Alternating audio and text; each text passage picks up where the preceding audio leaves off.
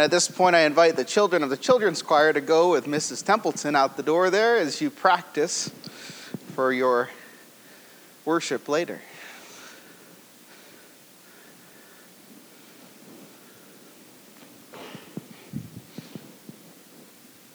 If you look at the cover of your bulletin, you'll see an ancient image. If anyone's ever been to Rome, has anyone been to Rome? Has anyone been down in the catacombs of Priscilla? This image is found from the catacombs there. I've seen it in person. It's a striking image because it's like from the first 300 years of the church. And notice, who's on the Good Shepherd's back? Is it a sheep? No, it's a goat. What the early church in Rome was trying to depict here is that they were of that other flock that Jesus talks about. That they, as the Gentiles, are the people brought into the saving knowledge of Jesus to know God as their God. It's a wonderful image, and these propers, these readings for today are very special to me for a couple of reasons.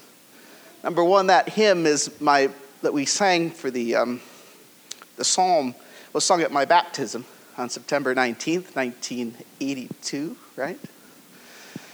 And so I've always seen that as part of my story in Jesus. Number two, this text was the first text that I ever preached on after being ordained nearly, 10 years ago. And these texts, in addition to being special to me, are so rich with so many different messages that it's really hard to pick one.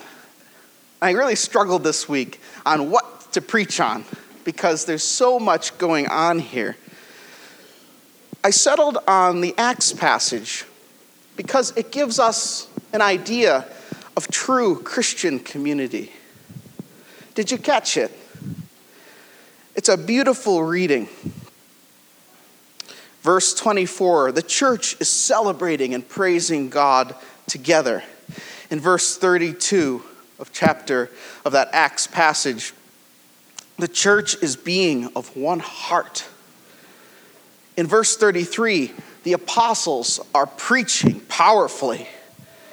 And in verse 34, the church is sharing all that they have, and it's to the glory of God and the good of his people. This is the type of church we all long for, isn't it? This is the type of community that we want to believe in. These are the type of men that we would follow to the ends of the earth. It seems too good to be true. And in fact, outside of Jesus, it is. Can this be? Yes. Can this community exist? Yes. Can these leaders exist? Absolutely. But only as gifts from God. Only as God equips. And so I want to look at this text today using three different lenses. Number one, I want you to see that unity is a gift from God. Unity is not something you can manufacture. It's not something you can put together, cobble together. It's a gift from God if it's going to be lasting. Number two, leadership is needed. But leadership of this kind is from another world. Leadership is from another world. Number three, personal holiness is from another person.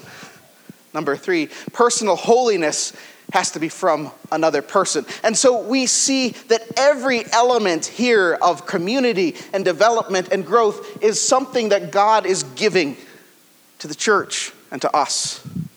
Number one, longstanding unity, a unified community, is a gift from God. Well, why do we struggle so much with this? In his book, Soulmates, which we're going through as a small group, pastor and writer David Horn writes, most often what we understand to be Christian community tends to be over-sentimentalized. we talk about this, and it shouldn't be surprising to us. We as human beings like to over-sentimentalize things, even, particularly things in the past.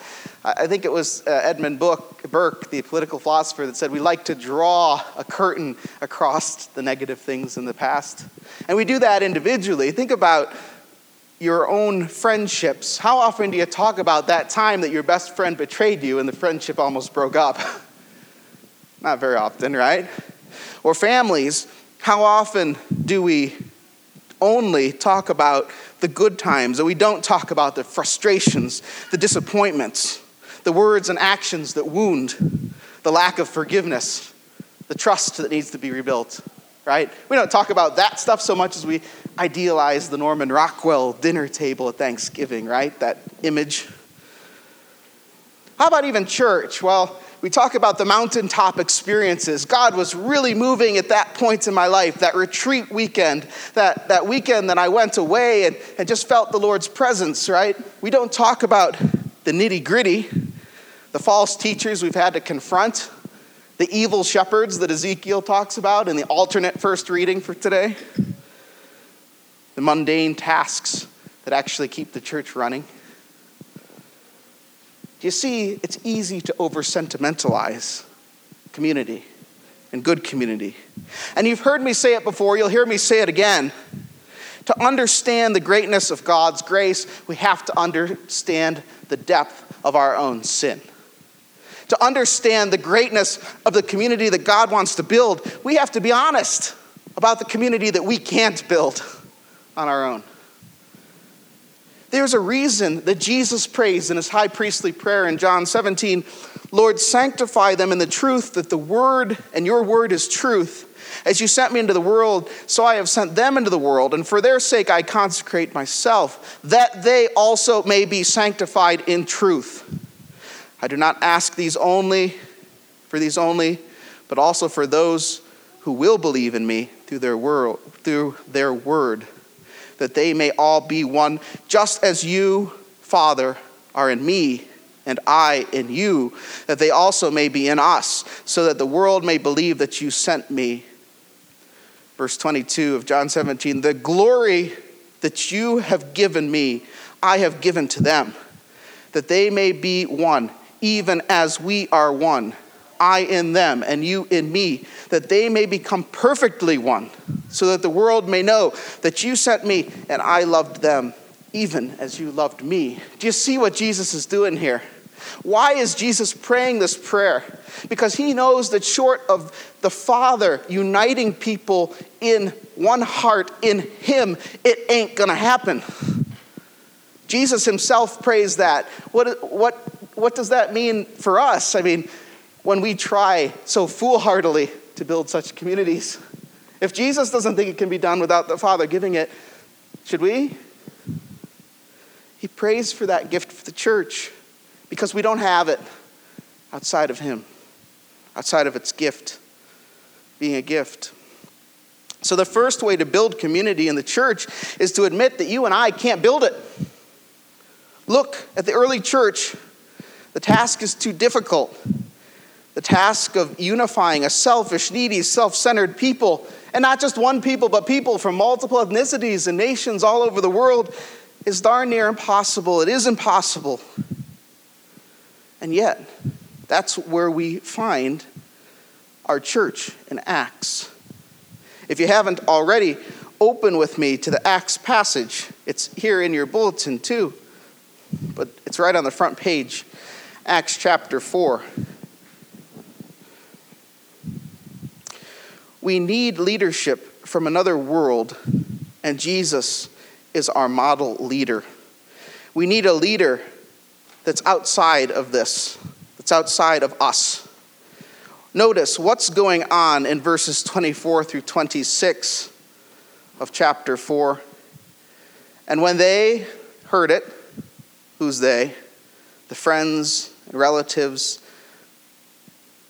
they lifted their voices together to God and said, Sovereign Lord, who made the heaven and the earth and the sea and everything in it, who through the mouth of our father David by your servant said to the Holy Spirit, by the Holy Spirit, why did the Gentiles rage and the peoples plot in vain? The kings of the earth set themselves, and the rulers were gathered together against the Lord, against his anointed.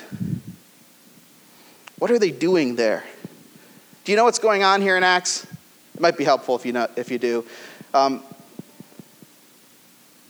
The apostles have been brought before the Sanhedrin, and they've been questioned because they healed a man. Do you remember the man that's at the gate? And Peter says to him, silver and gold have I none, but in the name of Christ, rise up and walk.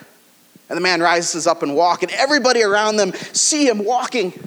And they praise God, and the Sanhedrin, the Jewish leaders, can't deal with this. So they haul them into court, and they scold them and tell them, you are not to speak in Jesus' name.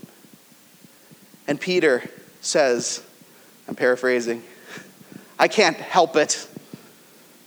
This is true. And proclaims it again to them. And the leaders don't know what to do with them, so they release them. That's where this verse picks up. So the apostles are released, and God's people are praising him, giving glory to him, worshiping him. Why? Because he's demonstrated who he is. He's demonstrated that he is over the nations, over the leaders.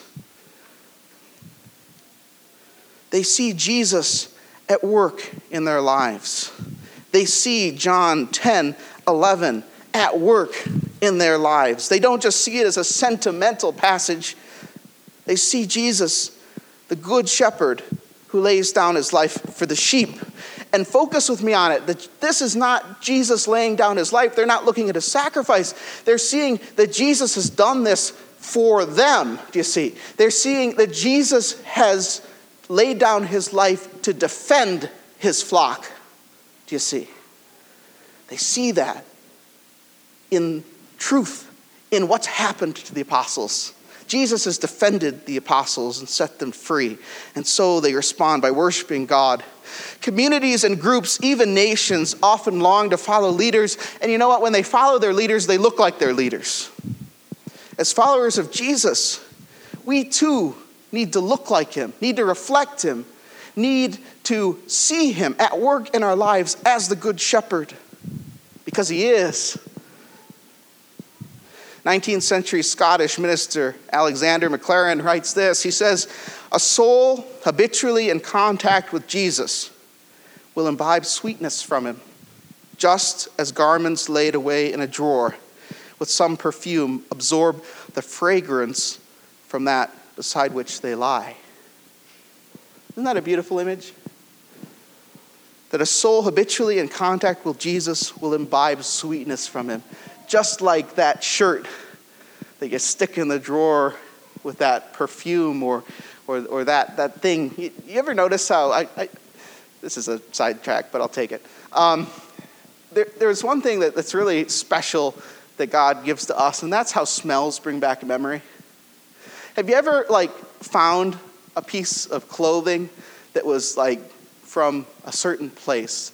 Maybe it was a parent's house or grandparents' house.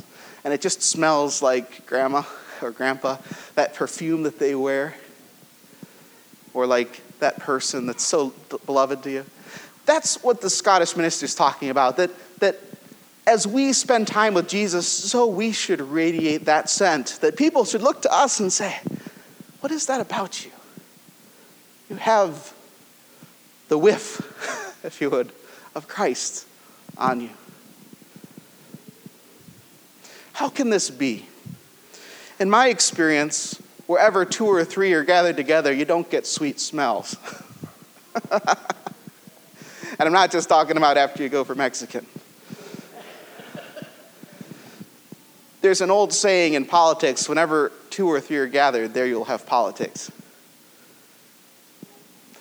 It's the sadness of the human condition, isn't it? That it's usually not the glories of diversity or opinion that brings us together. Why does the church have a unity of heart and mind? Because the Holy Spirit is acting so strongly in the people. And the people are discerning the Holy Spirit's acting in them so clearly that they take their own agendas and priorities and set them aside for Jesus' agenda and priority. They take their own leadership and set it aside for Jesus' leadership, for the Holy Spirit's leadership. Through Bible, prayer, personal opinion, and agendas become second to the kingdom of God. St. John explains it in his letter today. Look with me at that reading, 1 John chapter 3, verse 4. It's on the inside of your bulletin, or if you have your Bibles, 1 John chapter 3, verse 4. Everyone who makes a practice of sinning also practices lawlessness. Sin is lawlessness. You know he appeared in order to take away sins, and in him there's no sin. No one who abides in him keeps on sinning. No one who keeps on sinning has either seen him or known him. Little children, let no one deceive you. Whoever practices righteousness is righteous, as he is righteous. Whoever makes a practice of sinning is of the devil, for the devil has been sinning from the beginning. Well, what do we make with this passage? We all sin. Does that mean that we're not in Christ? That's not what John's saying. What John's saying here is that anyone who makes a practice of sin is not born of God. That if we're, keyword, practicing sin, not turning away from it, but keep going back to it, keep indulging it, we are not born of God. Because the Holy Spirit cannot abide that and doesn't allow that in us. The Holy Spirit is constantly trying to move us to look like Jesus. So the two can't coexist, you see. You can't continue practicing sin and then say, I love you, Jesus. They're contradictory. In Acts 4:32, we see the unity of heart on display. Look with me at Acts 4:32, the beginning of the verse. Now the full number of those who believed were of one heart and soul, and no one said that any of the things that belonged to him was his own, but they had everything in common. This is a church of one heart, notice. The full number of those who believed were of one heart and soul. One heart and soul. In the Greek, cardia kai suke. Cardia kai suke. Cardia, heart, suke. Sounds like what? Psychology. Soul. Right? What's going on here? Who can reach to the depths of our hearts and to the heights of our souls? Who can form that? Who can form our affections, our desires, our emotions, our souls, our lives? Can anybody outside form that? Can you and I even form that? Well, we can make habits, but ultimately those things lie even beyond us ourselves. No, there's only one person who can, and that's the Holy Spirit. Again, I take you back to Jesus' words in his prayer of John 17. I in them and you in me, he prays to the Father, that they may become perfectly one, so that the world may know that you sent me and loved me, even as you loved them, even as you loved me.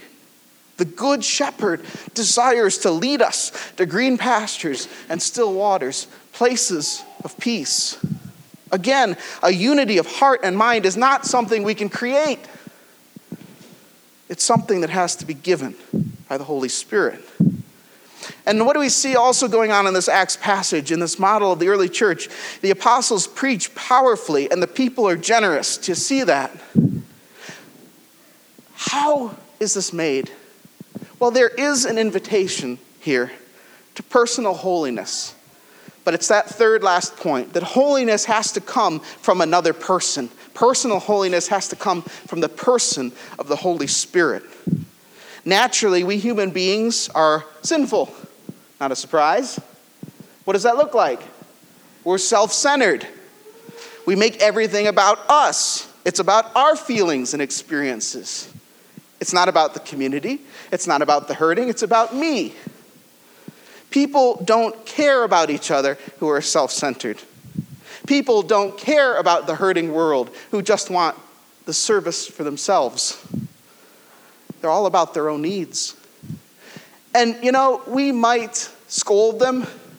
We might throw morality at them. We might berate them. But the only thing that can change the heart and the mind is the Holy Spirit. The only thing that can undo that self-centeredness is the Holy Spirit. There's people that try other things. You've seen it. I've seen it. We see it in history. What do we do when we want to make people good? Well, maybe if you're the government, you use power. We say, we're going to make you share your property with other people. That's called communism. What do we do when we try to do this from external control? We see totalitarianism. How about in religion? We say, well, if I just preach the law to people, if I just tell them, that's wrong, this is right, keep doing that, don't do this, that'll change their heart. We know that is fundamentalism and moralism. None of that is Christianity. The only thing that can change the human heart is the Good Shepherd himself, working in the human heart. Personal holiness comes from the Holy Spirit. So, finishing this sermon today, why does this sound too good to be true? The simple answer, because outside of Christ, a community like this, described in Acts, is too good to be true. Outside of the Holy Spirit's influence, individuals can't achieve this. Outside of Jesus Christ, we have no hope. So I'll ask you, going forward from today, where do you see yourself in your closeness to God? How is your heart united with his? Do people see him in you? Do they smell him in you? Is there a direct correlation here between you and he, and knowing you and knowing him? Of course, we all fall short on this. But is there something in you that reflects Jesus? Just as that item of clothing, if we aren't spending time with Jesus, we're not going to look like him. If we're not taking that time to pray, to be in common worship, to come to the table and be fed by him, we can't possibly show him to the world. Point number 2, do you see and expect leadership from another world? Are you trying to use the tools of this one? What does that mean? Are you trying to be good on your own strength? Are you trying to be good by following 10 steps or whatever that is? Good luck. 10 steps to happiness ain't going to work. Memorizing those 5 things aren't going to keep you on track. Might influence you. Number 3, how's your personal holiness? Where do you see the person of the Holy Spirit acting in your life? How's God forming you and us together? Are you allowing it? Are you in a hurry? Are you allowing it? Or are you taking the time to marinate, as it were, to exist with God and his people?